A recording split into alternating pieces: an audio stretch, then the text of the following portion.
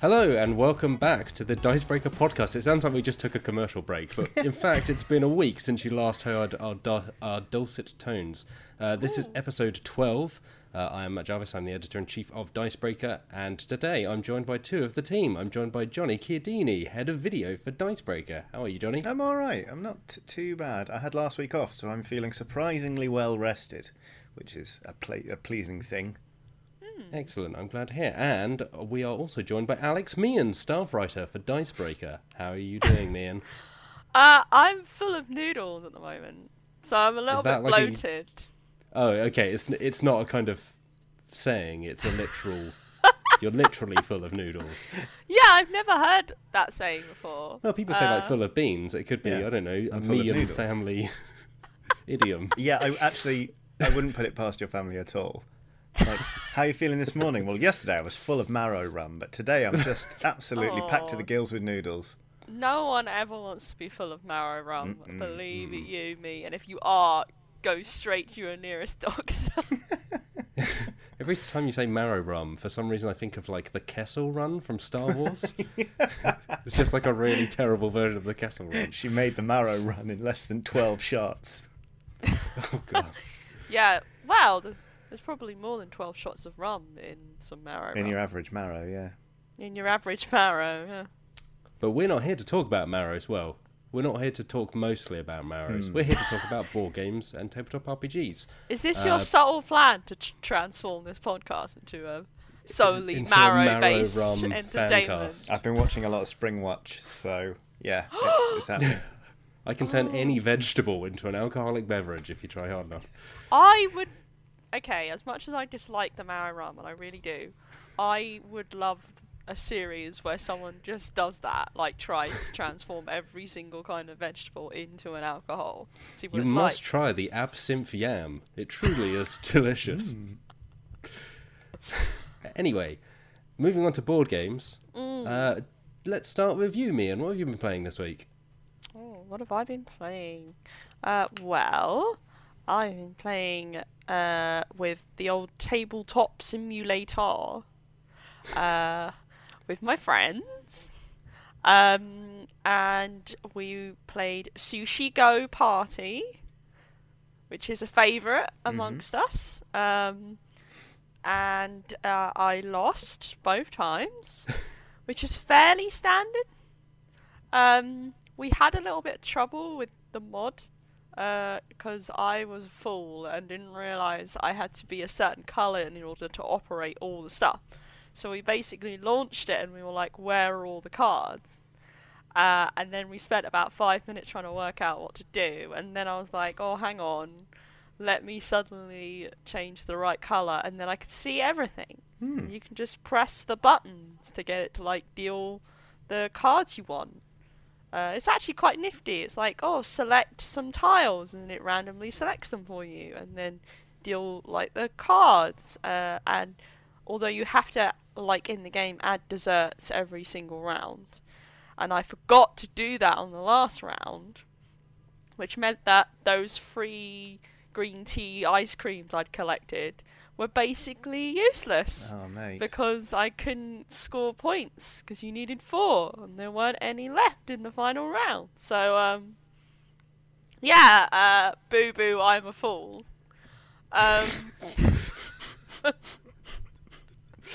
But that's a great game. I really love Sushi Go Party and Sushi Go. They're really good games to introduce to people who don't play games that much. Because they're really simple and they've got a really nice visual kind of look to them. Like you're passing around the cards, usually physically, although in this case we were fumbling around with the digital cards in the game. And chucking them into the void. Yeah, at one point, out of view. My friend was like, guys, I don't know where my cards have gone. And I was like, okay. So we had to restart the game. Because we just lost a load of cards. Oh, that's frustrating. That was fun, for the most part. And then we also played... you're not going to be very happy with me, Johnny. I attempted to teach the crew to my friends.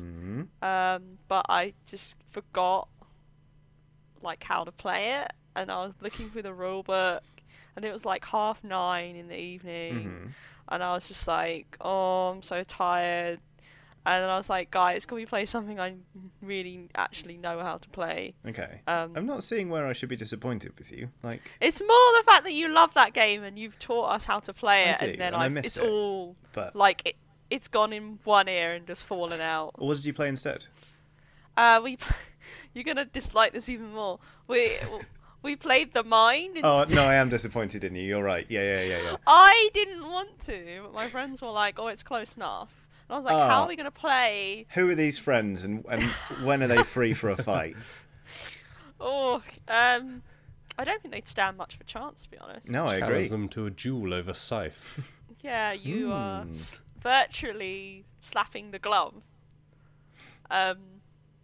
Yeah, it's not a great game to play over Tabletop Simulator, funnily enough, because you can't really gauge people's physical, reactions to what's going on. Yeah, it's all about atmosphere, isn't it? Yeah, The Mind is like a game where you have to play numbered cards in succession, like numeral succession, and you don't know what everyone's got, so you have to kind of chance it and like feel out the atmosphere.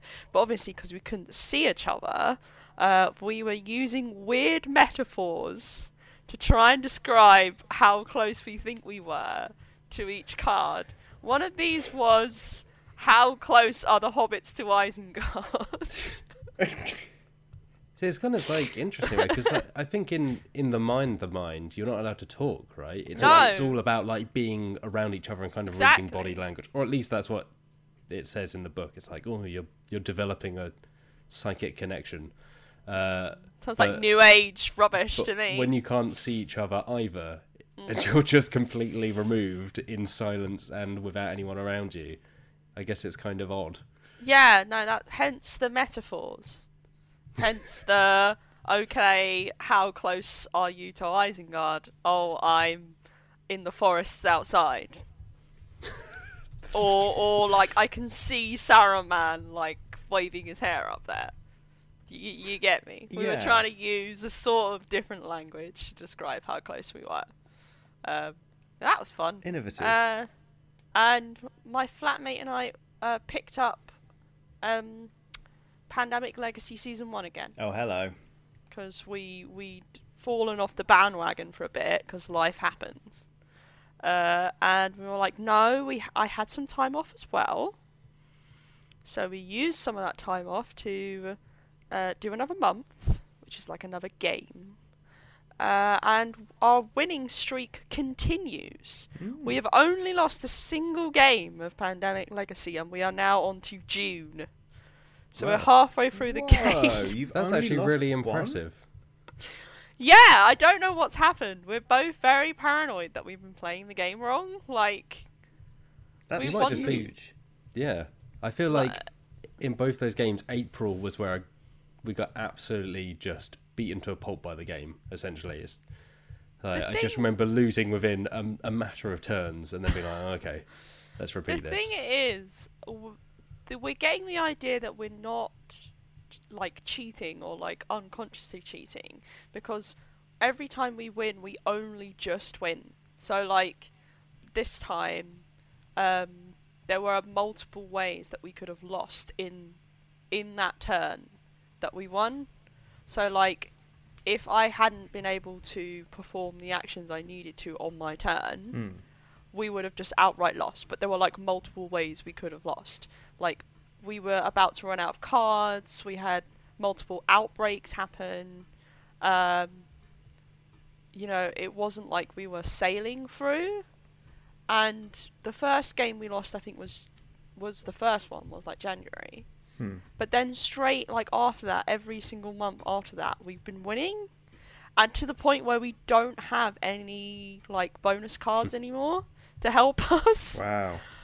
And we even made it harder for ourselves by forgetting some of the upgrades we had on the board. And yet we still won somehow. Like, it's a little bit like, I'm a little bit paranoid that we've been playing it wrong. But well, when you're good, you're good.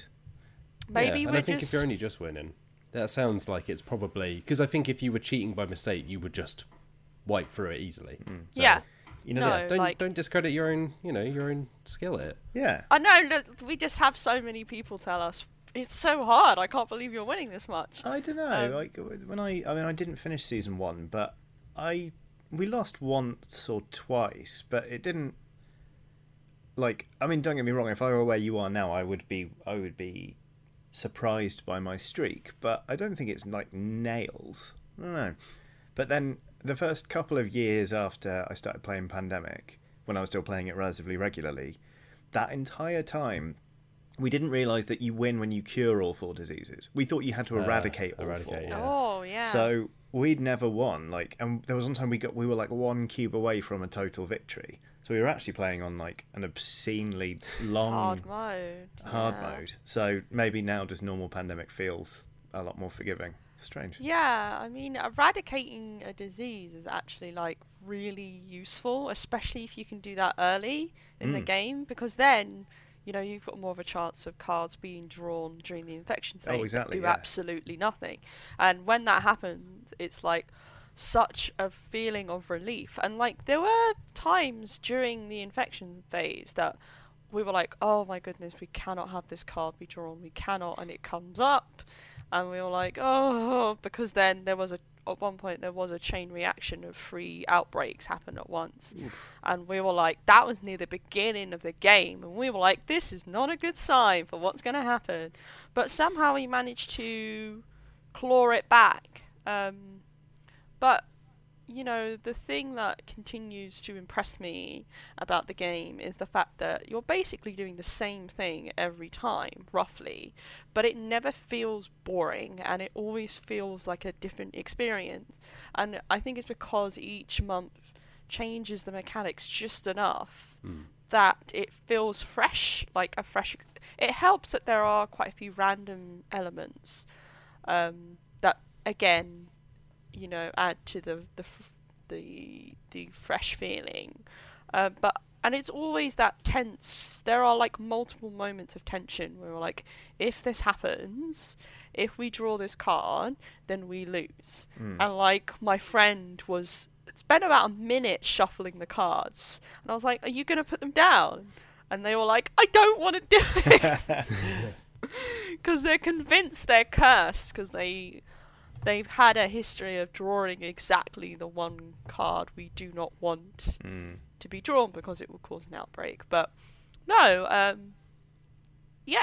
I'm glad we've, you know, started playing it again, and I do want us to finish it because you're a great advocate for Season 2, are you not, Mr. Jarvis? I am. I take the position that Season 2 is better than Season 1. I really love Season 1, but Hot Season take. 2, I think... And it might be because I just played so much Pandemic, but Season 2 kind of flips it all on its head from the off, and it kind of moves away from... It still feels like Pandemic, but there's enough of a change where it instantly kind of hits you that this isn't just Pandemic. So yeah, I really like Season 2, and I'm kind of fascinated to see what they do in Season 3, which will be out sometime. I can, you know... Yeah, I let's mean, say not anytime soon, yeah, I would imagine. It's not the right time. I mean, yeah. Even right now I feel guilty about talking about Season 1. But at the same time, if you separate it from the theme, it's still a really great game. Yeah. And like they definitely will find a better time to release Season 3. And, you know, that it's a big game. It makes sense beyond just the connection with the theme that they would wait to release it because they want people to be able to access it easily. You know, yeah, it's a big game just because of the legacy of Pandemic Legacy. So yeah, that's what I've been playing. All right, excellent. Johnny, what have you been playing? It's kind of a lot of the same stuff I always talk about when I come on the podcast. Obviously, I've been playing a lot of Deadlands because I play a lot of Deadlands. I had a really lovely moment in the last session we ran where the posse got like a break from all the normal shenanigans, and they were travelling first class on a train. Everyone got dressed up for dinner. Everyone had drinks and like did some amazing character stuff, and everyone relaxed. and then I described the train coming to an unscheduled halt, and everyone put their heads in their hands because they knew that it was over and the next horrible thing had arrived. And I felt so guilty. I wanted to take it back because like I always feel like when I'm GMing, like the dream is when I've got 20 minutes or more where I don't have to talk because everyone's just propelling the action themselves, and it was beautiful. Everyone was having such a nice time, and then I was like, but you know life's hard, right? Everyone was like, oh no. So It's too real, Johnny. I know, I'm sorry, man. That was pretty powerful. Off the back of that, I haven't been playing Doomtown Reloaded, but I have been going through my cards because there's a couple of expansions I've not even played with that I own. So I'm trying to just slowly catch myself up on the meta while sort of daydreaming about spooky cowboys. So that when we, when the restrictions on quarantine lift and I can slap leather with people in person, I'm going to be like top of my game with some fun new decks. And apart from that, I've been playing a bit of Gloomhaven as part of our continuing series on the channel. This week's episode is already up, and we got stomped. It was the first time we'd really struggled because we were sort of doing the introductory missions, and then there was one particular scenario, and from the looks of things, I was like, this might be above our pay grade. I don't know, but we decided to do it anyway, and that was a huge mistake. We got absolutely battered, but it was, in a weird way, quite rewarding because it showed me for the first time what it's like to play Gloomhaven with your back properly against the wall. And also, we're becoming quite a tight-knit unit now, like me, Wheels, and Lowlies. Like, our playthrough is really satisfying. But yeah, it was also just nice to see what that game's like when it stops handling you with kid gloves and decides to break your face. Because it did so admirably. It really did. Gloomhaven, so I haven't played the digital version for clarity, but I remember the board game version just being, at points, just unbelievably tough. Yeah. Because when we first started playing it, we played, I don't know, however many scenarios, and we realised we were actually not exhausting our deck. So I think you take cards out, right? It's been a little while. Yeah. But your deck kind of gradually goes down as you use some of your more powerful moves, and then you can eventually just end up exhausted and kind of running out of cards. But we weren't doing that. So the first few scenarios were like, oh, okay, this is, we'd heard some tough things, but this is fine. Yeah. And then when we realised that rule and started playing properly with the full rules, it was like, oh, right, this is what everyone was on about. It is really hard. Yeah. At the minute, I'm having a sort of, like, it feels like the honeymoon period for me in Gloomhaven is now over. Whereas before I was like, oh, what a lovely, exciting game. Now, when you draw a card to determine whether you do bonus damage or less damage or no damage or double damage or whatever, that's grating on me a little bit. Because I think what it does is the moments of triumph are nice when you're like, hooray, I've done big damage, but I also feel like a lot of the time that stuff comes out when we've already calculated how much damage we want to do because we're really planning carefully. So when it then just says like, oh, times 0, actually you do nothing, it makes me feel stupid for daring to hope, and that's a strange feeling. Like, I don't like it when games make me feel dumb for trying. So at the minute, like, I'm not a big fan of that mechanic. Ask me in a week and I'll probably be back in love with it, but it's a bit strange. So that's, I've been playing some Gloomhaven. Oh, and I'm no longer playing Diplomacy. Oh. The game I began on, I believe it was the 23rd of April, finally ended last week, and I won. Well, it was a joint win. I was Italy the whole time, Congrats. and Austria and I teamed up, and we decided to go for a dual victory, and we did it, and it was nice. It was just fun to not betray anyone for an entire game. It was terrifying. I kept thinking he was coming after me, but we did it. So it was good. But it felt mean bringing the game to an end.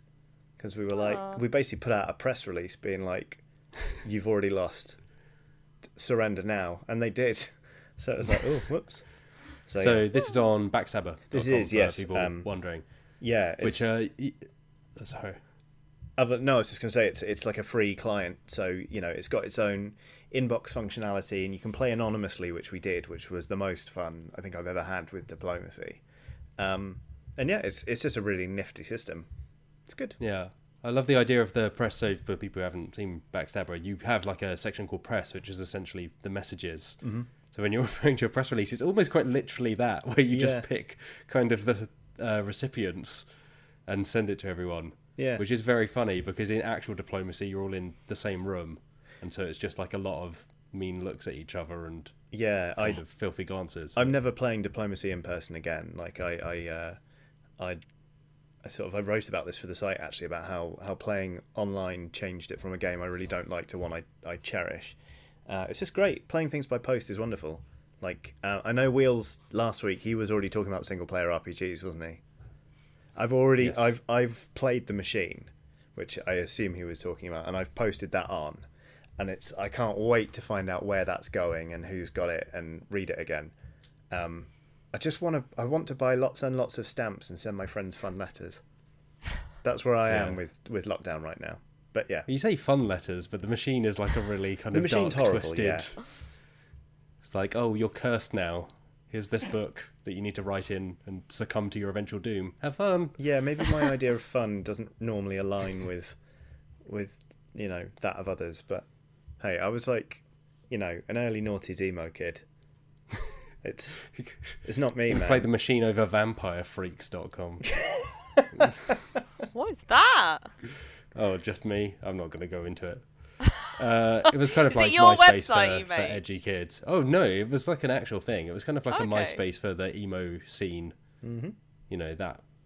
If you imagine mid 80s The Cure as MySpace, that's thing kind of the is- vibe it was going for.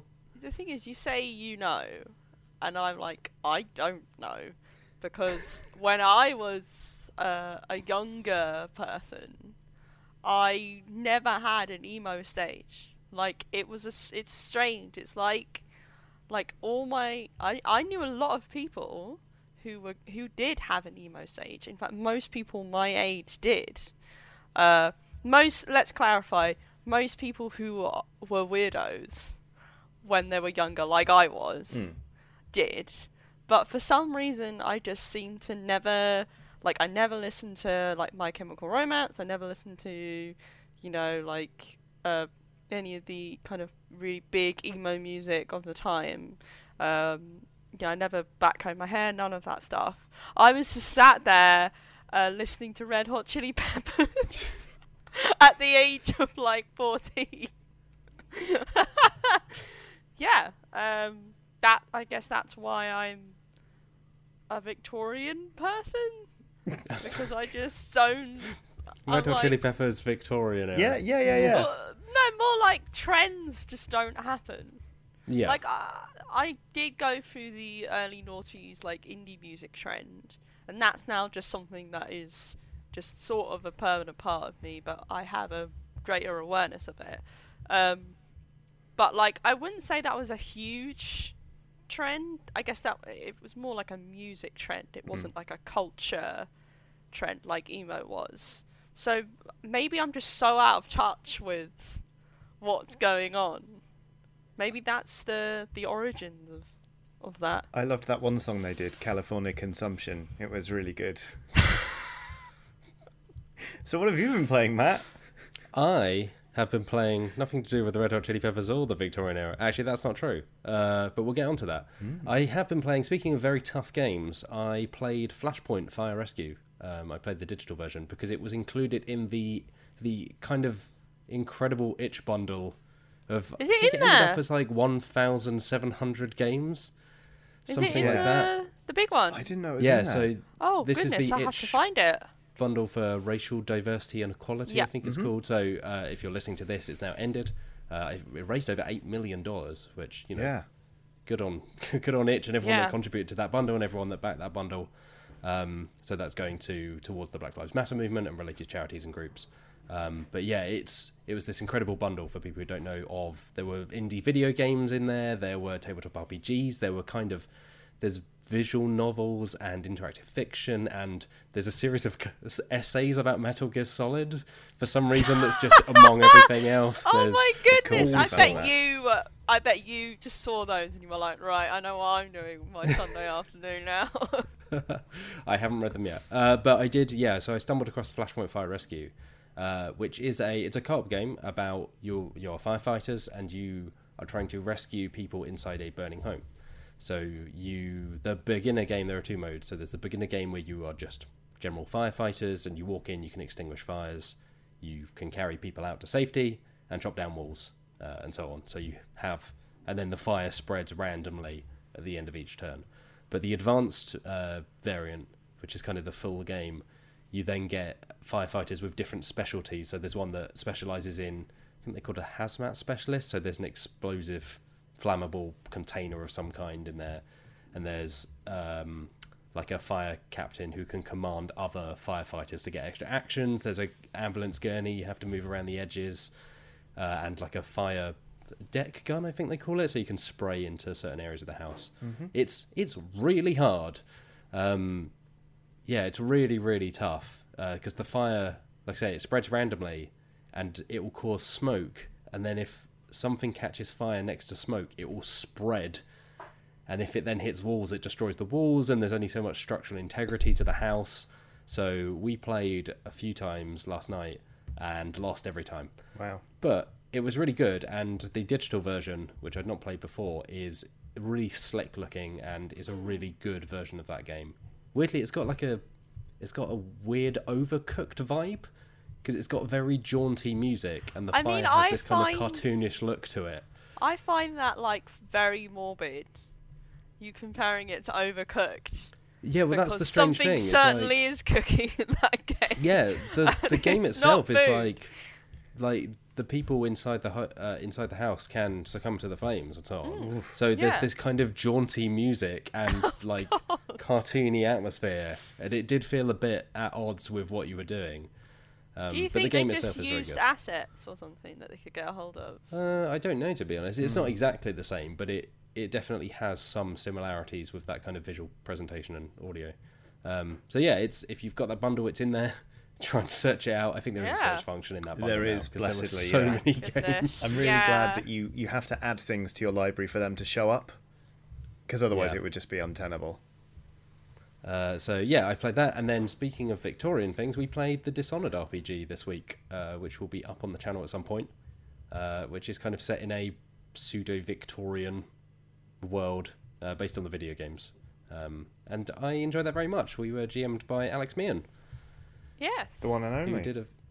Who put together a very fun little adventure in Dunwall with the least street gang, consisting of like a book writer and a slightly posh, like super powered posh person, essentially. Who was a duelist.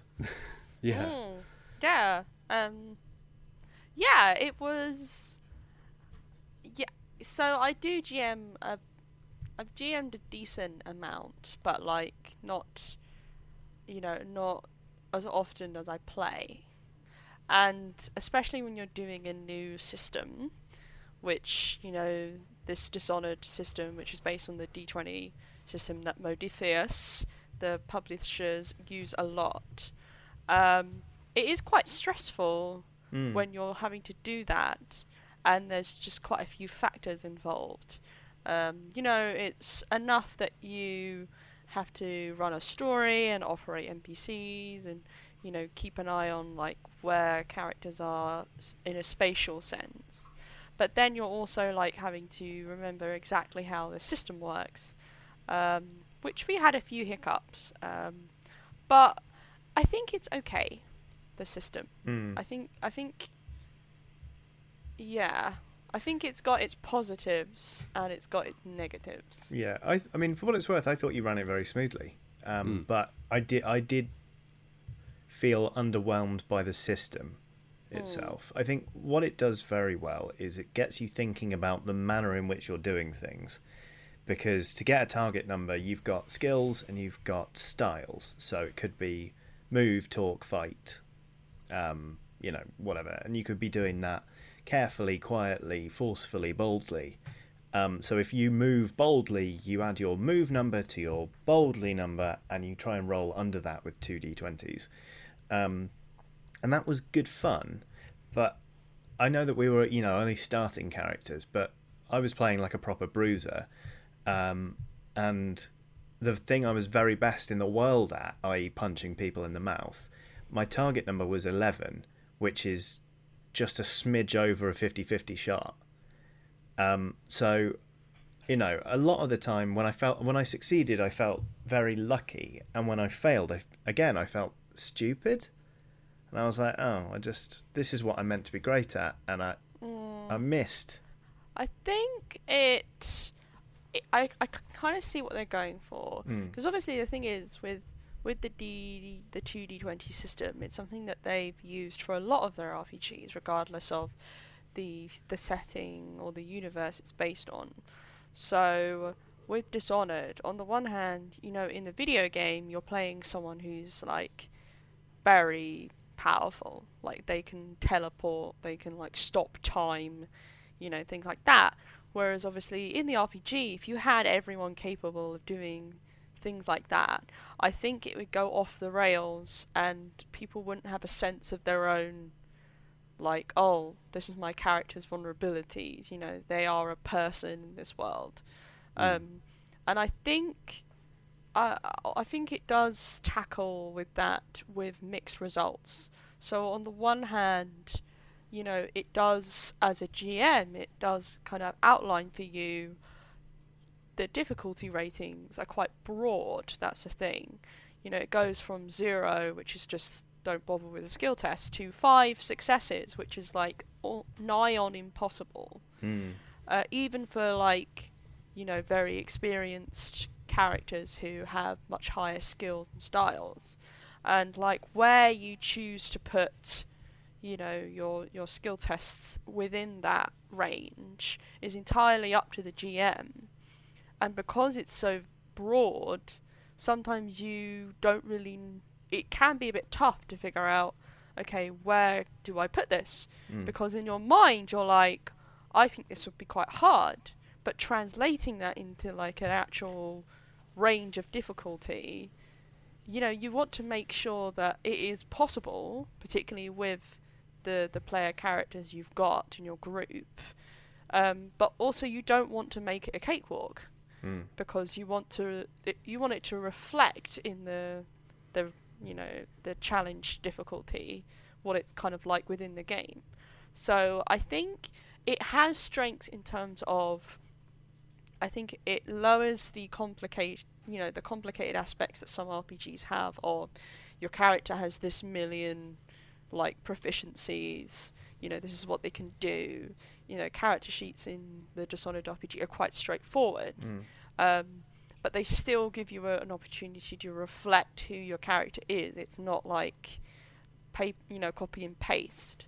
But I think it's harder I think the GM can have a harder time with that, because they have to kind of express a lot more of their own decision making. Yeah. That it's on them, like how difficult something's going to be. Yeah. I found from the player side, like you're saying, I mean, it's kind of like it's both flexible, but it's also weirdly rigid, because there were times where it's like, okay, there are kind of five skills and 5 styles, which like you say, are pretty broad. It's like carefully, boldly, but then you would just get weird edge cases where it's like, well, I'm doing this and it's not really carefully or cleverly, it's somewhere in between those, and so you start trying to like justify what you're doing into like almost the box of what could be clever versus careful. Yeah. And so there are just certain odd edge cases where it's like, well, I'm kind of rolling on this, but it's not exactly what I'm trying to do. And I guess that's like any RPGs, you fudge it a little bit, but it just felt at points like, oh, it's a cool idea for a system and it allows you to do a lot. But like you say, like with the GM, it kind of throws it open to you. It then is just kind of like, yeah, pick the 2 that you think fits best. And at points, like, if there was just a tiny bit more structure around some of the key things you were doing, it would be helpful. Because otherwise it's like, well, I don't know, like I'm talking to this person, but I'm just kind of talking to them, like boldly, forcefully, carefully doesn't really apply here. We're just having a normal conversation. So then you start being like, oh, I'm trying to like force a question out of them or force some kind of answer rather than just having a conversation to get simple detail. I don't know. I think for me the problem was, like, going into this, I was aware that obviously Blaze in the Dark exists, and that is very heavily and very unapologetically influenced by Dishonored as a series. So I was wondering whether Dishonored could do a better job at representing itself than Blaze in the Dark, and I left feeling like no, like in terms of the system, it doesn't. So for me, it would be a no-brainer as to like Blades or Dishonored. Blades. Yeah, I think I do like the styles aspect, because I think it helps players to do things in a way that they perhaps wouldn't think of. So usually, you are still open to describe like how you want to do it within the game, but then obviously translating that into a skill test, I think you can still customize it with the styles. I think they do help with, saying I'm doing it this way because, my character is quite a brusque, like straightforward person, like, and they are just outright asking this person this question like this, and I can see what it's trying to do, but on the other hand, I think it's definitely not perfect, in the sense that, yeah, it doesn't quite provide all the tools you might need to run this in a certain way. Like, it was still, it still worked. Yeah. But there were like a few moments where I was sat there running through my head going, okay, how do I do this? Like, how are they going to do this? And I don't know whether that's just because I'm not used to using a system like that, or whether it's the system itself. But yeah, there you go. Excellent. Let's move on to news. So at the top of this, because it was meant to be happening this weekend, I would imagine quite a few people have seen now, but Origins Online, which was replacing Origins Game Fair, the large US convention that takes place each summer, that's been cancelled. It was due to take place from the 19th to the 21st of June, so that's this weekend if you're listening to this podcast as it goes live. And it was cancelled essentially in response to the organiser, so GAMA, which is the trade body, the game... Let me get this correct. The Game Manufacturers Association, which hosts Origins, they failed to make a statement on Black Lives Matter, and so a number of people of colour and black creators and other members of the industry spoke out against their silence in response to the ongoing protests and the opposition to police brutality and racism and injustice happening, and some of the industry members who were set to take part in panels and talks and host the show pulled out in solidarity, leading GAMA to announce that the show was cancelled. They did then make a statement on Black Lives Matter, although it was decidedly lacking, let's say. They basically acknowledged that they had not said anything quick enough, and said that anyone who requested a refund could instead request that their money go towards...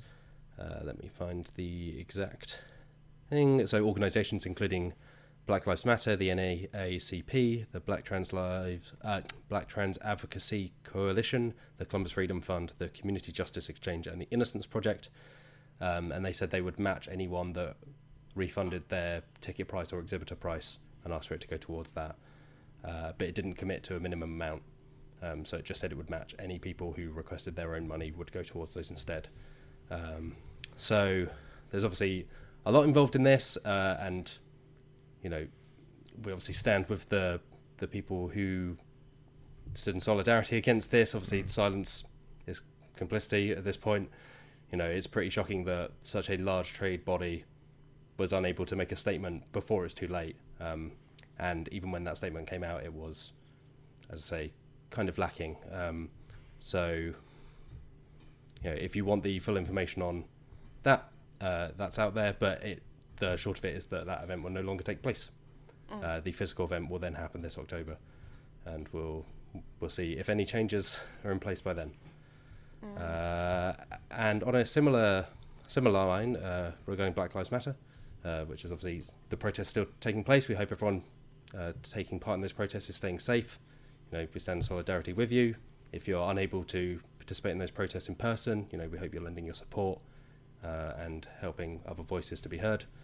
And there have been a number of bundles. We spoke about the Itch bundle already. There have been some on Drive-Thru RPG. There's a lot of initiatives going on to fundraise for Black Lives Matter and other organisations at the moment, which leads us to Dissident Whispers, which is a collection of adventures for various role-playing games, which was announced, or released, today. So as of June 17th, it's available in digital form. Alex, you wrote the story. What's inside this collection? Yes, I did write the story. It's quite an impressive, collection of adventures. So storylines that GMs can use for a very wide variety of RPGs, mostly focusing on kind of indie games. So there is stuff for 5e, but there's also adventures for a sci-fi horror game called Mothership, which has some really awesome art, and it was published by the same company that's publishing the Dissident Whispers book itself, and also Morkborg, which we've covered previously, which is kind of like a post-apocalyptic hellscape RPG, and tons of others on top of that. And it's essentially like the Avengers of RPGs, in terms of it's brought a very wide variety of people together, writers, artists, producers, from all kinds of backgrounds, to create their kind of vision of RPGs, and then collect it all together into one book.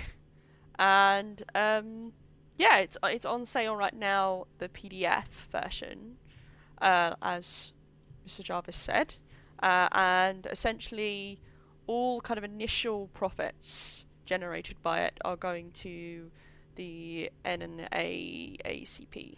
The National Bail Fund Network, which is an organisation kind of focused around stopping people from being incarcerated unfairly, and generally helping people deal with difficult situations surrounding that. And then there is a physical copy coming, which is available to pre-order at the moment, and I think it's coming next month. Essentially, once the initial profits are collected, the rest of the money raised will be kind of spread across various charities and funds in support of Black Lives Matter. So, I think it looks pretty cool, and you get 50 different adventures in one book, and the money goes to a really good cause. So, the art is also awesome. The front cover was done by an artist called I've got it here somewhere, Jabari Weathers, who has done artwork for Harlem Unbound, which I want to play real bad, and it's just awesome. I recommend you go and look at her work as well, because when I was kind of doing my research, I was like, oh yeah, there's some really awesome tableaus there. So yeah, Dissident Whispers. Excellent. Sticking on an RPG train, this is kind of an interesting one. So it was announced a while back, but they've just given it a release date. Roll20, which is the folks behind the kind of virtual tabletop. I never know really what to call it, because it's kind of like a virtual tabletop, but you end up adding so many words to explain what it is. But it's essentially a website where you can play RPGs and do maps and chat and roll fake dice and virtual dice. They've announced that they are making an RPG, which is called Burn Bright. Bright spelled Bryte. Of course it is, yeah. Yeah. So it's their first RPG, I believe, that's developed in-house, and it is exclusive to Roll20, as you'd expect from the people that make Roll20. So it's designed specifically, they say, to be played online using their own platform, which is, it's kind of interesting as a concept. The kind of setting of it is sci-fi-ish. It's kind of said to be inspired or influenced by Star Wars and Voltron and things like that. Kind of takes place in a universe where the edges are being burnt away by, I think, something called literally the burn, as is the way in fancy or tabletop RPGs. Why come up with something else when you can just call it the and let it do what it does? Bernie Sanders is just out there destroying bits of the universe. Yeah, that's what I was instantly thinking about. Yeah. But yeah, it's kind of interesting. It's out next month, the start of next month, July 7th. And like I say, they say that it's been designed to be played online specifically. So they mention here, you can create customizable characters in a matter of seconds. You can customize the spaceship that you fly around in as a crew. You can roll on random tables really easily because it's all digital. And they just say, they suggest that the gameplay involves rolling, quote, fistfuls of dice, which sounds like one of those things where if it was a physical tabletop game, it would be an absolute nightmare. But because it's all digital, they're just like, yeah, chuck all the dice in because you can just click and it adds up 40 dice at once. So play to your strengths. Why not? Yeah.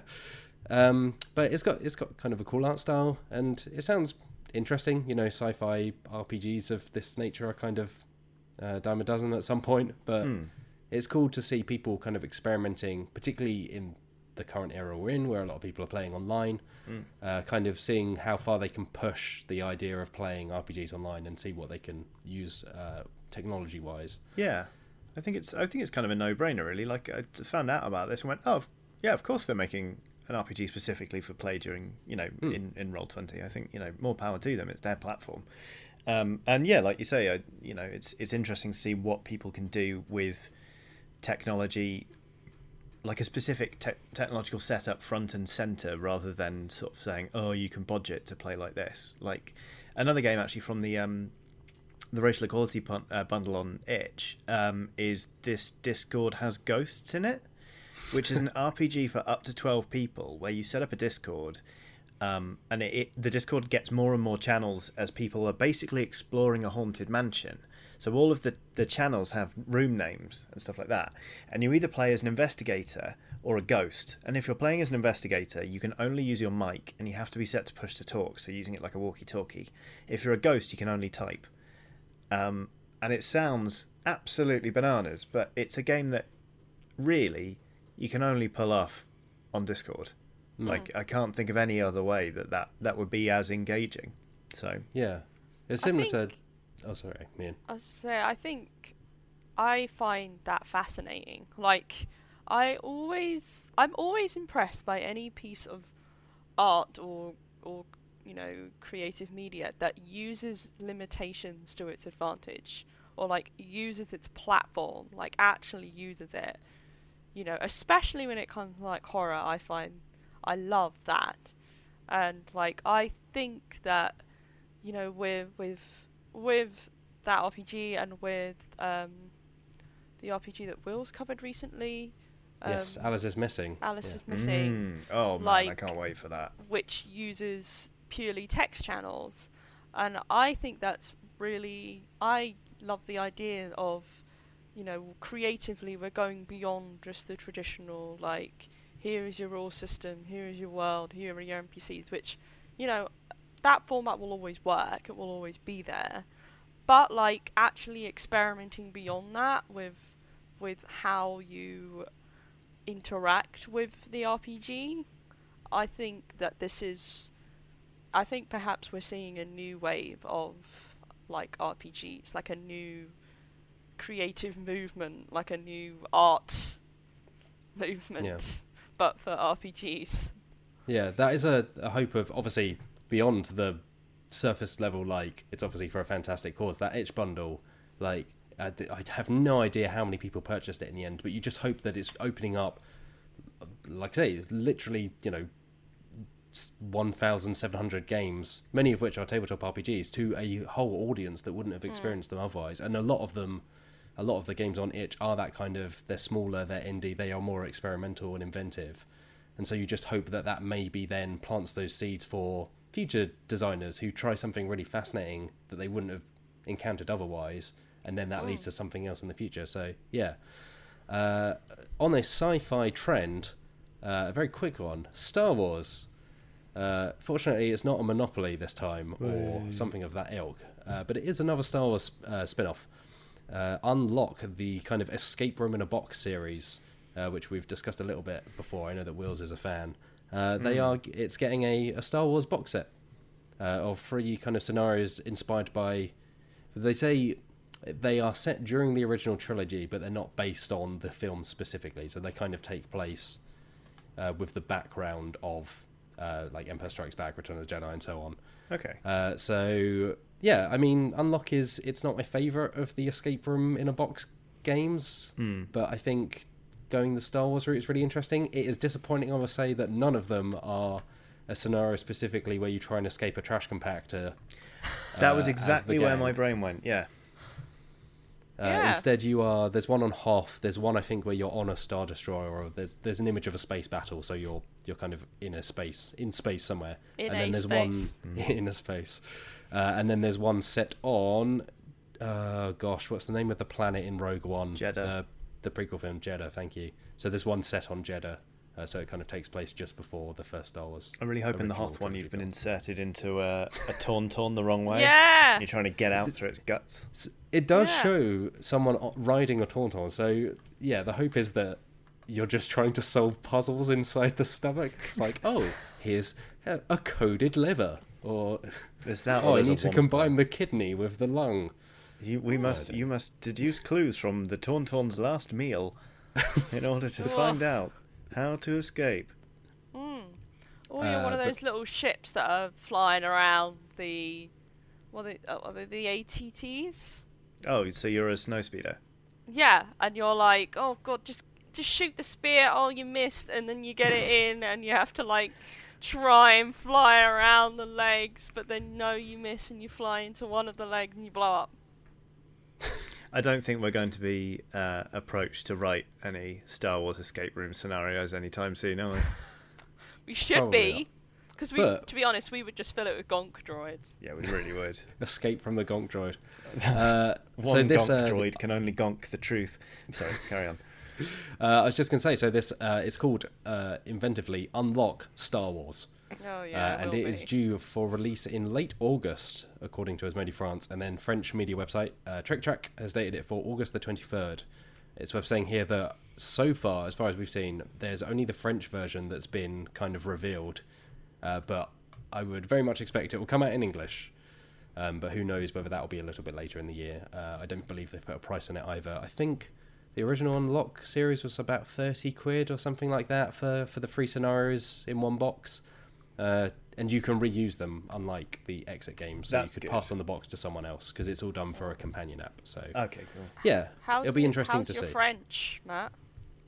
Actually, so my wife speaks very good French, because she used to live in Mauritius. We'll just play with her.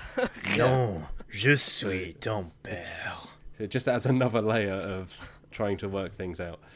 All right, let's move on. Wow, there's a lot of sci-fi news, I've just realised. It wasn't deliberate, this just happened to be how the week panned out. Pew pew is a noise that you could associate with Warhammer 40,000. Oh, that's definitely not the noise I associate with that. No, it's more of a stompy, splattery chainsaw noise. Yeah.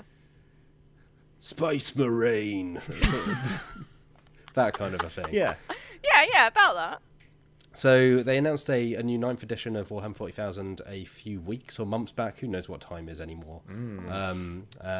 But they've now kind of announced the first big release for it, which is called Indomitus, which is a very Warhammer 40,000 name.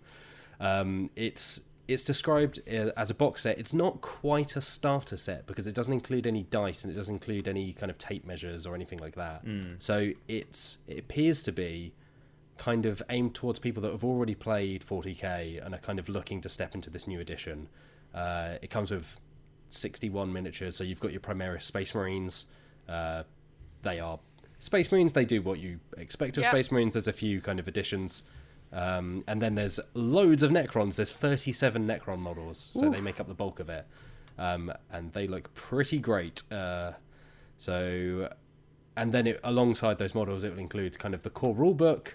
And it will include like a little lore booklet that has some details on the specific units in the set, transfers, that kind of thing. And then I believe that's kind of it. So it's kind of your models, your rules, like a little lore booklet, some reference sheets, that kind of a thing. But like I say, no dice, no measures. So like I say, it appears to be more of a box set for people that are already in the game, rather than... They've also said it will be limited edition around launch. So it's not going to be the new box to go out if you're trying to introduce someone to 40k. Yeah. So that is due for release next month. So we've kind of got a date on the new edition. I think it's smart play. I've said in the podcast before that, you know, they're definitely trying to say to 8th Ed players, like, you don't have to buy everything all over again. You know, we're not resetting the clock, yada yada yada. And so, you know, making sure that people can pick up the models without then having a load of bits that they have to flog on to someone else. It's it's the right way to go about it. I say, every time a new 40k comes around, as a former Warhammer player, every time I look at it, I go, wow, these models are like, they're really nice. They're really nice models. Maybe I should get into it. And then I remember that I have to paint and, well, not glue because they're push fit now, but I have to paint up those 61 miniatures. Yep. And that's not something that's going to happen. So then I just end up in the like, oh, right, like, okay. But yeah, it's cool. They've been doing some really interesting stuff with 40k recently. So the new edition, for folks that might have missed the initial announcement, is kind of billed as, it's like a small step up from 8th edition. So it's not a complete overhaul in the same way that 8th edition was. It's kind of more just tweaking and putting more of a focus on the narrative side. So there are new game modes that focus on kind of story-driven battles and kind of diving into the lore, which is cool. And it makes sense because they're really going heavy on the lore in various TV shows and whatnot. Yeah, if you know, we're not going to get any takers for our ideas for Star Wars on lock, maybe we can start pitching some storylines for Warhammer adventures. Sure. You know, like the mystery of the missing lemon cake. They did do. There was a series of kids' books not that long ago, which was a curious thing in itself, because you don't necessarily look at Warhammer 40k and go, "Oh yeah, that's suitable for like under 10s, space Nazis and death." But yeah, they did do. They've been pretty smart with what they have. I think they obviously know that it is a huge thing that people, you know, whether for nostalgic reasons or just whatever, people are drawn to. So yeah, well, watch out, Warhammer. I'm sending emails. Oh, goodness. Last on the news list, moving on, is Magic the Gathering, which has banned some racist and culturally offensive cards. Some of these are quite shocking, actually. So many of them date back to the 90s. There are 7 cards named specifically. So Invoke Prejudice, Cleanse, Stone-Throwing Devils, Pradesh Gypsies, Jihad, Imprison and Crusade. So they've been banned from all tournament play, and they've also been replaced in the Gatherer, which is the online database of Magic the Gathering cards. They've been replaced by text that says, we've removed this card image from our database due to its racist depiction, text, or combination thereof. Racism in any form is unacceptable and has no place in our games nor anywhere else. Yeah. Which, to be fair to them, is a good start. You know, there's a lot of work to be done in Magic and in Wizards regarding a lot of this stuff, but I think the fact they were quite upfront about these cards, it's kind of shocking that it's taken this long, because some of them came out in 1994. Yeah. So they call out Invoke Prejudice, which was released in 94. So the year after Magic originally came out, which has kind of hooded figures and its ability. So if opponent casts a summon spell that does not match the colour of one of the creatures under your control, the spell is countered where the caster pays an additional X, where X is the casting cost of the summon spell. So essentially it stops the other player playing any other colour to some degree. And the last 4 digits of the multiverse ID were 1488, which is hideous. Oh no! Yeah, which So the multiverse code is kind of like the chronological order of when cards came out. So they just assign it at random. So it appears, and there's no reason to not believe them on this point, that it was just a very unfortunate coincidence. For folks not aware, 1488 is used as a kind of a right wing and alt-right reference to some really severely racist, nasty things with links to Nazism and yeah, just deep unpleasantness. And I believe the 14 words, which is a statement about securing a future for white children specifically, and then 8 is the 8th letter of the alphabet, so HH Heil Hitler, which is pretty grim. So yeah, they've already updated its multiverse code, so that is now gone.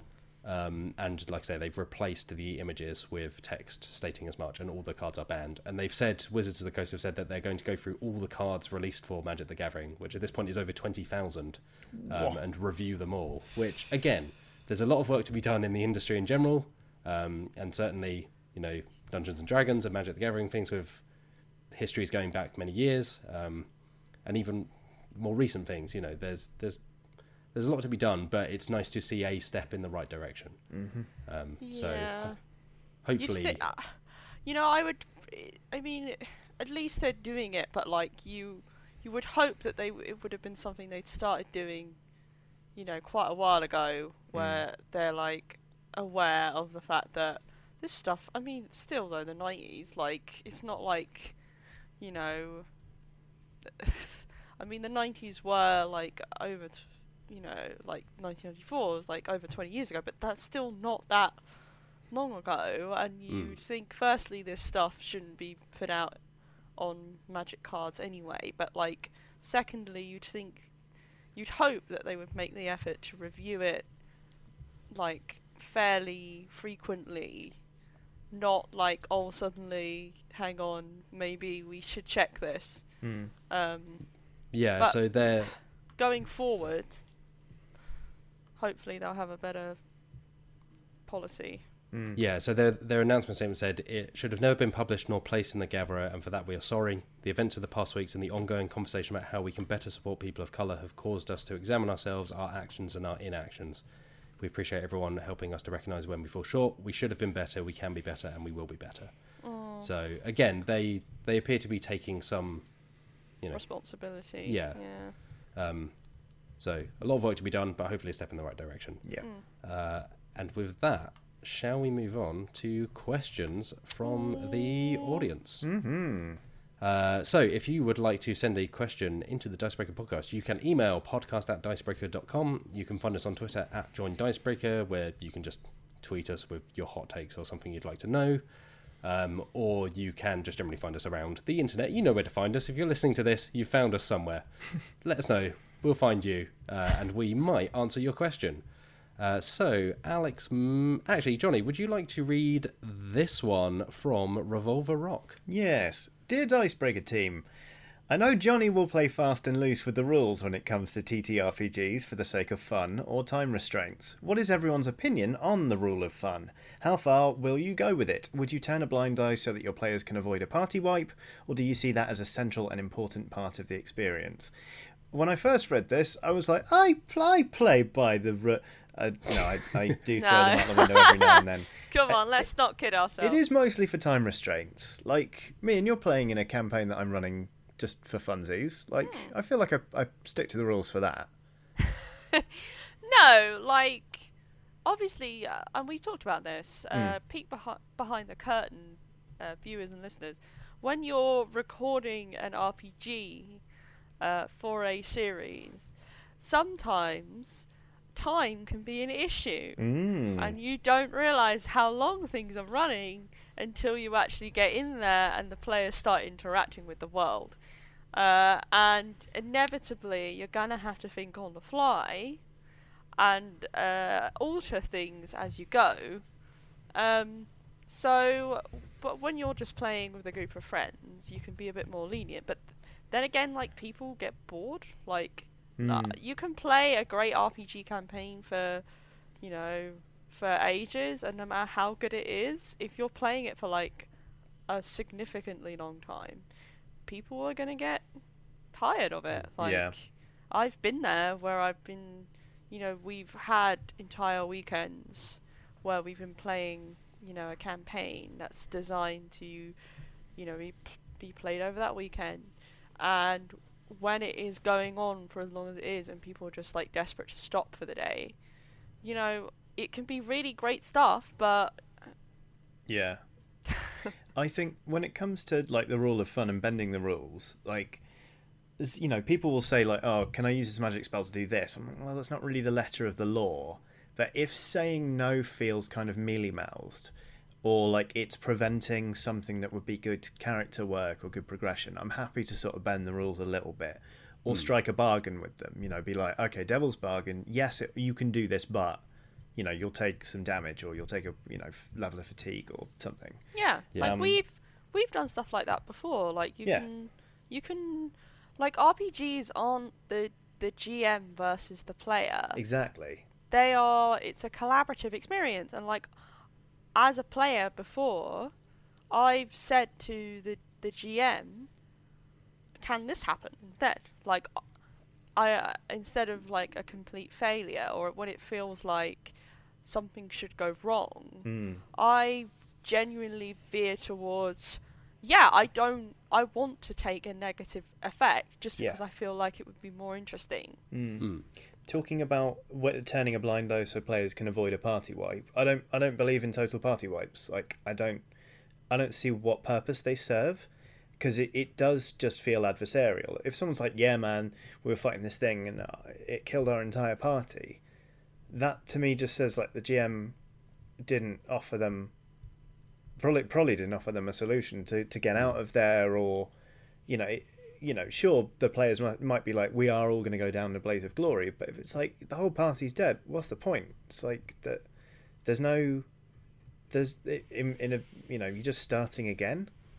Whereas even if just one person made it out, and maybe they were grievously injured or whatever, but then they met new characters and went on, but they always had the ghost of this past behind them, that's infinitely more narratively interesting than you got into a situation you couldn't handle, now you're all dead, whoops, same time next week, let's make new characters. I understand why it's there, but like the whole, let's say, like meme aspect of RPGs where it's like the DM is gonna kill you, or but when you have the mugs where it's like the DM is evil, or like determining how it's going, how they're going to kill you.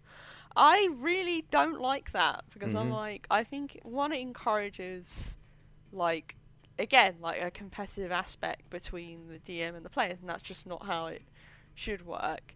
And like two, like you're supposed to like the DM, you're supposed to be mates with them, you're not supposed to be like, even if it's ironic, like they're meant to be the director, right? If you put it in film terms, they're meant to be the director, and the party to some degree are meant to be the stars, in that they exist for not for you to look always good, because that is boring in itself. That is boring, for you to have a great experience. So I'm with you, and I think anything that, if it's necessary to strip out for just to keep the momentum going, or to, again, there's a reason why DMs most of the time the rulebook advises rolling behind a screen. Yeah, because that's a lot. You're not there to stick to the letter of the law. You're not playing a game to do accurate maths. You're there to tell a fun story and to have fun. So why, I think you would only be hindering yourself if you've stuck to the letter of the rule book and we're just like, nobody's enjoying this because it's taking too long, or it's killed everyone, or it's just rubbish. I do. Who's that benefiting? I do think that the rules are there, like good rules, a good rule system. They're there to still provide structure and a challenge. So like, I don't believe that players, and like I can sometimes struggle with this because I can feel guilty when I'm making it difficult for my players, because like I want them to enjoy themselves, I want them to succeed, but at the same time just giving it to them isn't satisfying for anyone. So like, even when you're like sitting there and your players are a bit frustrated, or they're like, oh, I didn't get what I wanted, and we work with someone who can sometimes be a little bit like that. Just saying. Just saying. No, we love you, Wills. I love you, Wills. You're fine. Like, it's still worth standing your ground because, yeah, like, it's not about handing to them on a plate, but it's also not about, like, you know, being a nasty person. Johnny's still grinning. I just had a powerful flashback to, I think, the moment that predicated that comment. It's quite funny. No, I do love Wheels, obviously. No, like you've got to have different player types, like, yeah, and it makes it more interesting. Mm-hmm. He certainly does. Mian, would you like to read this one on a similar vein, actually, from Emily Shiel? Okay, Emily Shiel asks, "Hi, I'd love to get some insights on getting into D&D when you don't have a group of friends that are into it. I find starting a campaign and learning all the rules over super overwhelming, so some beginner tips would be very useful." This sounds like I'm being a contrarian for the sake of it, but yeah, don't play D&D. Yeah, I know. We're just gonna say that. Like, probably is. It is overwhelming, and it is a lot to absorb, and it is a lot to get across to other people, especially if they're not yet, not already into it. You're also having to sell it to them, and that's a lot. So start somewhere else. Get them on the hook with a different game, something easier, like Quest. We bang on about it all the time. It's an incredibly simple game to pick up. It's set in a very sort of similar feeling world, so it will be easy to convert them to D&D if that's where you want to end up. But it's just great, and it's a book geared towards people who are starting out in RPGs. It's a really gentle guide, and I just think, yeah, if you want to learn to play D&D, learn to play a different game. It sounds so like, but yeah. The thing is, I do understand why people want to learn D&D and like why they suggest it, because people are aware of D&D, and like if you're selling, can we play an RPG to a group of people who've never done it before, D&D is a recognizable, example of that, and in fact some people might not know that there's anything else but D&D. That's the problem. So I do understand why people do jump to D&D, because it is hugely popular, it's everywhere. But yeah, I think if you're struggling with the rules, and I can find it overwhelming too. Like, D&D, again, you can strip it down, but like there's still a lot of there to juggle, especially if you're GMing. And it's like, regardless of whether you use like a set campaign or not, sometimes the set campaigns can be harder to deal with. So like, maybe even try some solo RPGs to start with. Like, get your head around those, get more confident with doing that kind of on the fly, creating stories on the fly, and then dip your toe into the myriad of other RPGs that are out there that have much more straightforward rule sets, like, Lasers and Feelings. Yeah. Or any of those, some of those RPGs. I would say even Blades in the Dark is more straightforward than D&D. Like, and they're all in that bundle, so if you got the bundle... I think there's an element as well of like you're both kind of saying, what is the reason you're playing D&D? If it's because you know of it, obviously, it's the easiest thing to jump to, because sometimes it's hard to go out and search for something that is an alternative. But I think, there are so many resources, Dicebreaker included, but there are loads of great resources out there. Even asking on Twitter, there'll be plenty of people that will come back to you with suggestions of RPGs that either dive into specific things that are similar to D&D, but it's, I think, why aren't your friends gelling with it?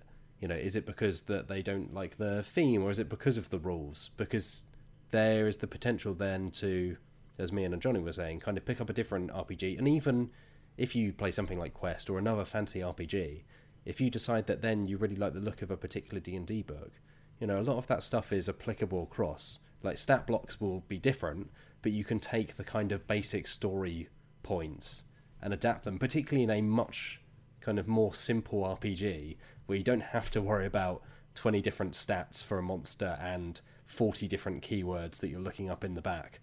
You can just kind of take an idea and run with it.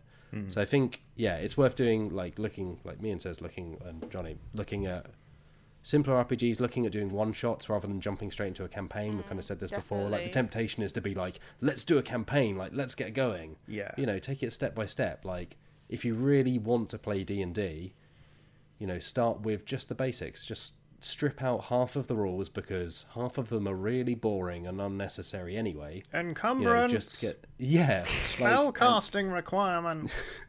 All of that stuff. It's like, it's no... Like we were just saying, it's no fun. So find the stuff that you're going to find fun, because no one's going to come after you. You know, you're playing for the benefit of your group. So if you find the things that you're going to enjoy, whether it's in D&D or a different game, like, that ultimately is what's important. Mm-hmm. I'm going to come out and say it, right? I think D&D is at war with itself, right? Because on the one hand, it's got to please an audience of people who have been playing it for a while, and they're used to having things like, you know, spellcasting requirements, spell slots, you know, like, movement, you know, or speed stats, things like that. But it's also obviously wants a larger group of people playing, who aren't familiar with it, and they're introducing new ideas that are kind of trying to make it more attractive to those people. So like the Critical Role rulebook, like, a lot of people watch Critical Role but they don't play Dungeons and Dragons, and they're like, oh, this could be my entry point. And then I'm like, you know, that's great, but it's still clinging on to some of the old stuff because they're afraid of changing it to the point where their audience are going to start accusing them of, like, you know, what's the word, like, watering down the rule set and the experience. And I'm just like, you're going to have to decide someday, my friends, because you can't just keep walking the tightrope. Yep, I'm right there with you. There you go. No, you're absolutely right. It's a lot of legacy stuff to take on, and I think that's something people don't realise when they're like, it's time for me to get into D&D. Like we were saying with indie games, I think that's the thing that really stands out about more recent games, is just how nimble they are. Just like there's, with 5 pages of rules, or even 2 pages, or a single page, you can get just as much of an experience because it really puts the focus on the storytelling rather than the number crunching. Because D&D kind of grew out of, like, the wargaming scene, and it's never really escaped that. Like, it's always been crunchy. Like, the idea of playing, I used to play Pathfinder, and now looking back and thinking that was kind of my entry point, where we were trying to play with gridded maps and the combat was move this number of squares and this is your... Looking back, I'm amazed that I stuck with RPGs as long as we did. And I think it's just because we had a fantastic GM who would strip out the bits that we found uninteresting or boring or too much. But yeah, just like they feel very dated now when there are so many amazing things out there. They're cheap, they're made by really inventive and, you know, talented designers. Like, there's more than enough out there. Quest is a great example, you know. I will read this one from Amethyst Bookworm. Bookworm? On Twitter. Thank you for your question. What's the one game you feel needs more attention and the one game which is overrated? So I guess this could be board game or tabletop RPG. Flux is overrated. Flux is nonsense. Flux is rubbish. I hate it. I hate it so much. Yeah, Flux sucks. Flux sucks. Sucks with 2 X's. What needs more attention? For that, I would jump in and say there's a really nifty little game called Shobu, which came out last year, which is an abstract game. So it's literally played on 4 wooden boards, which are gridded. I think they're 8x8, something like that. There's a bit of rope in between them. So the box is literally 4 wooden boards that are a bit like wooden chopping boards, a bit of rope, and then black and white stones, just pebbles. But it's really just, it's really brilliant. So it's a bit like chess in that it's just black versus white. You're moving to knock pieces off, but there's a brilliant twist in that your first move, you can't collide with any other pieces on the board, and then that move is mirrored exactly on the board opposite to it. So if you move your piece on the board one side of the rope, you then have to move this like a matching piece the other side of the rope, and that piece can collide with opponent's stones and force them off the board, and you win by forcing all the stones off of a single board. Like, I'm making it sound much more complicated than it is, but it's just one of those really clever ideas that feels instantly kind of timeless because it's so simple. It uses these kind of natural components. You know, you could probably put it together at home with a couple of bits of paper, or you could draw it in sand and play with some pebbles at the beach. I would obviously recommend paying for it and supporting the people that created it. But that's what I mean. It's like it just feels so brilliantly smart with no rules overhead. You know, you can learn it straight away. So yeah, I really, really love Shobu. It feels in the same vein as something like Hive, where it's just like, this should be around for like decades, centuries, you know. Obviously I think Crokinole should be in every pub in the world. And bar billiards. You look at other games, you're like, why are you the standard? Why have you got a pool table? Get rid of it. Crokinole. Yeah. Crokinole. I'd say this might be hot takes. I'm gonna say I think one of the big overrated games for me is King of Tokyo. I understand why people like it so much because it is a good entry point game. Again, for people who don't play board games that much, and maybe it's just because I know so many people who own it and play it that I've gotten like exhausted by it.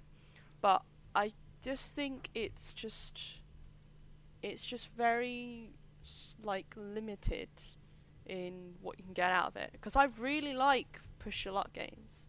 Like, I think they're really awesome. Like, it's why I think like Clank is so good, because it pushes the push your luck mechanic in multiple different levels. Like, there's various ways you can interact with that mechanic, but like King of Tokyo, which is, you know, less complicated than Clank, but like it's very much like each turn is very similar to the next, regardless of your situation, and there's just not a heck of a lot you can do in the game.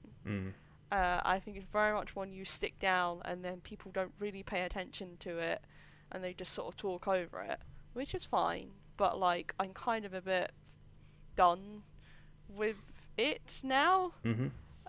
Maybe I've become one of those insufferable people that are like, oh, you'll play King of Tokyo.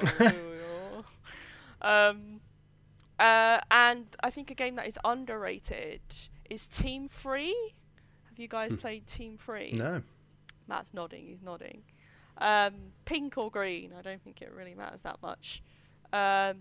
It's a party game, which instantly you're like, oh, okay.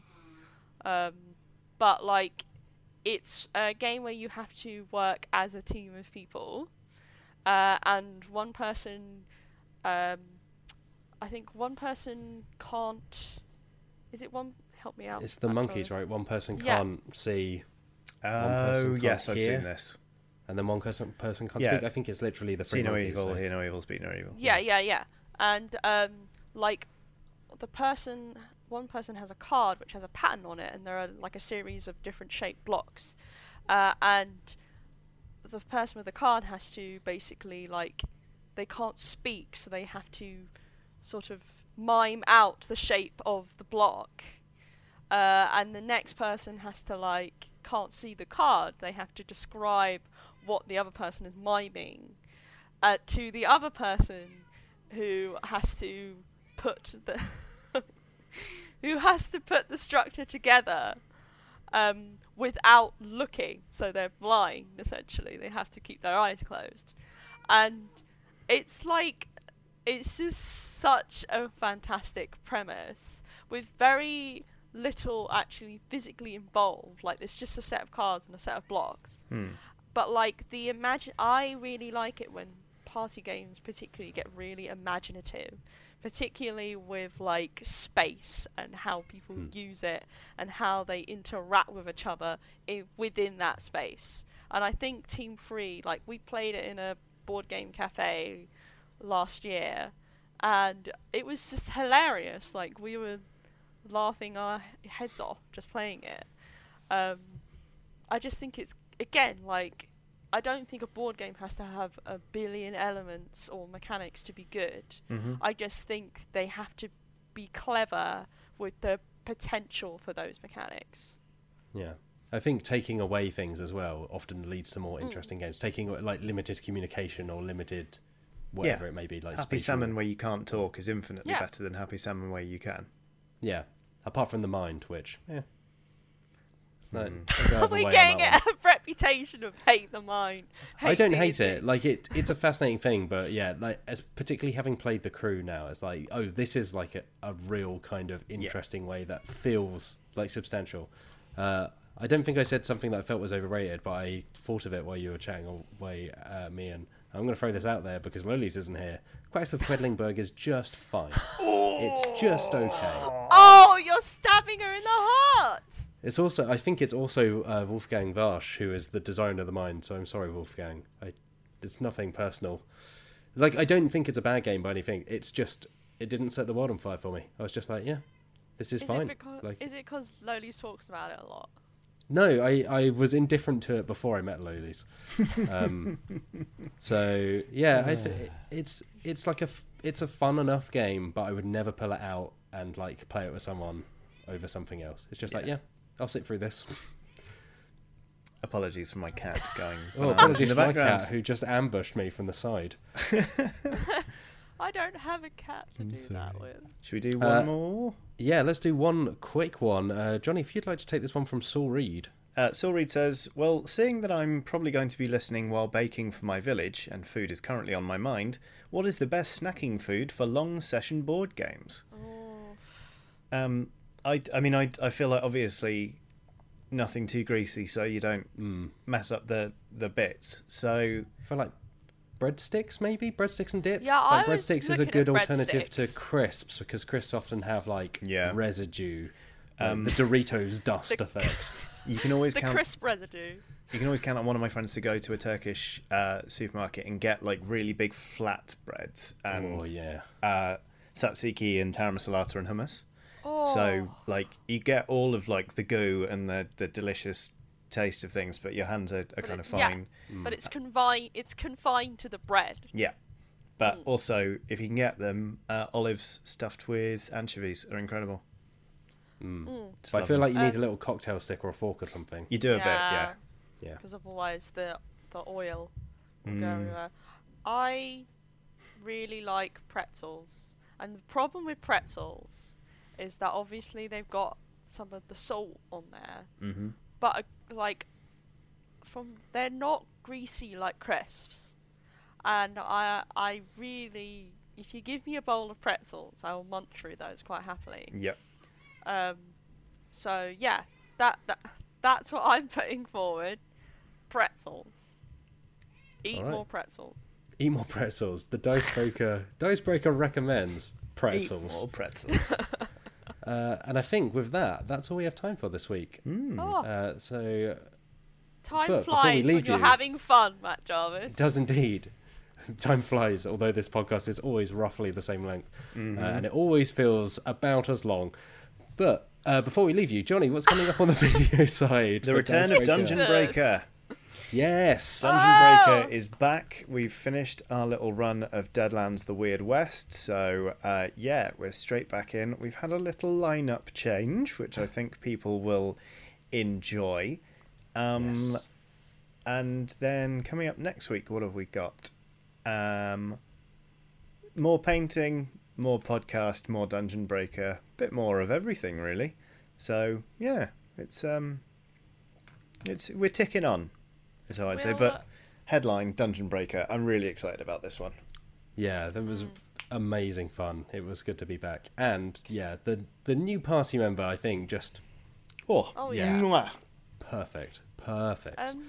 When can the people expect Dishonored, my good friend? Good question. Next week, probably. Next week, probably. Mm-hmm. It's coming at some point. We've not finally nailed that down yet, but soon.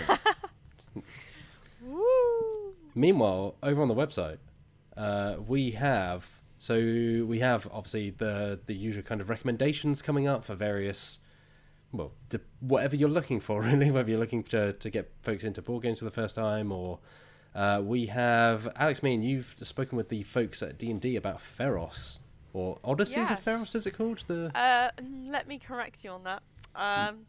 Mythic Odysseys of Feros. Thank you. Mm. I felt so smug doing that. You sounded I it. think you'll find. That's one of my favourite voices to do. Yeah, I spoke to the co-lead designers on the new source book that is currently out, called Mythic Odysseys of Feros.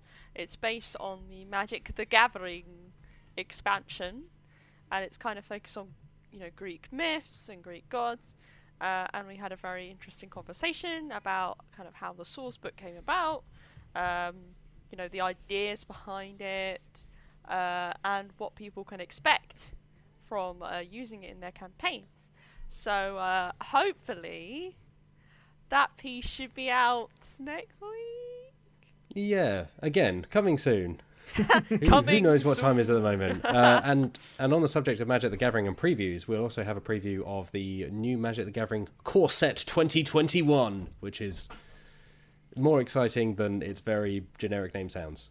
So we'll have a look at that and what's new in that as the kind of big Magic release of the year. And then we'll have the various daily news and looks at games and whatever you're looking for, we'll have it. So head on over to dicebreaker.com or youtube.com/dicebreaker and we'll be Yes. about. You'll see us playing games and commenting on them.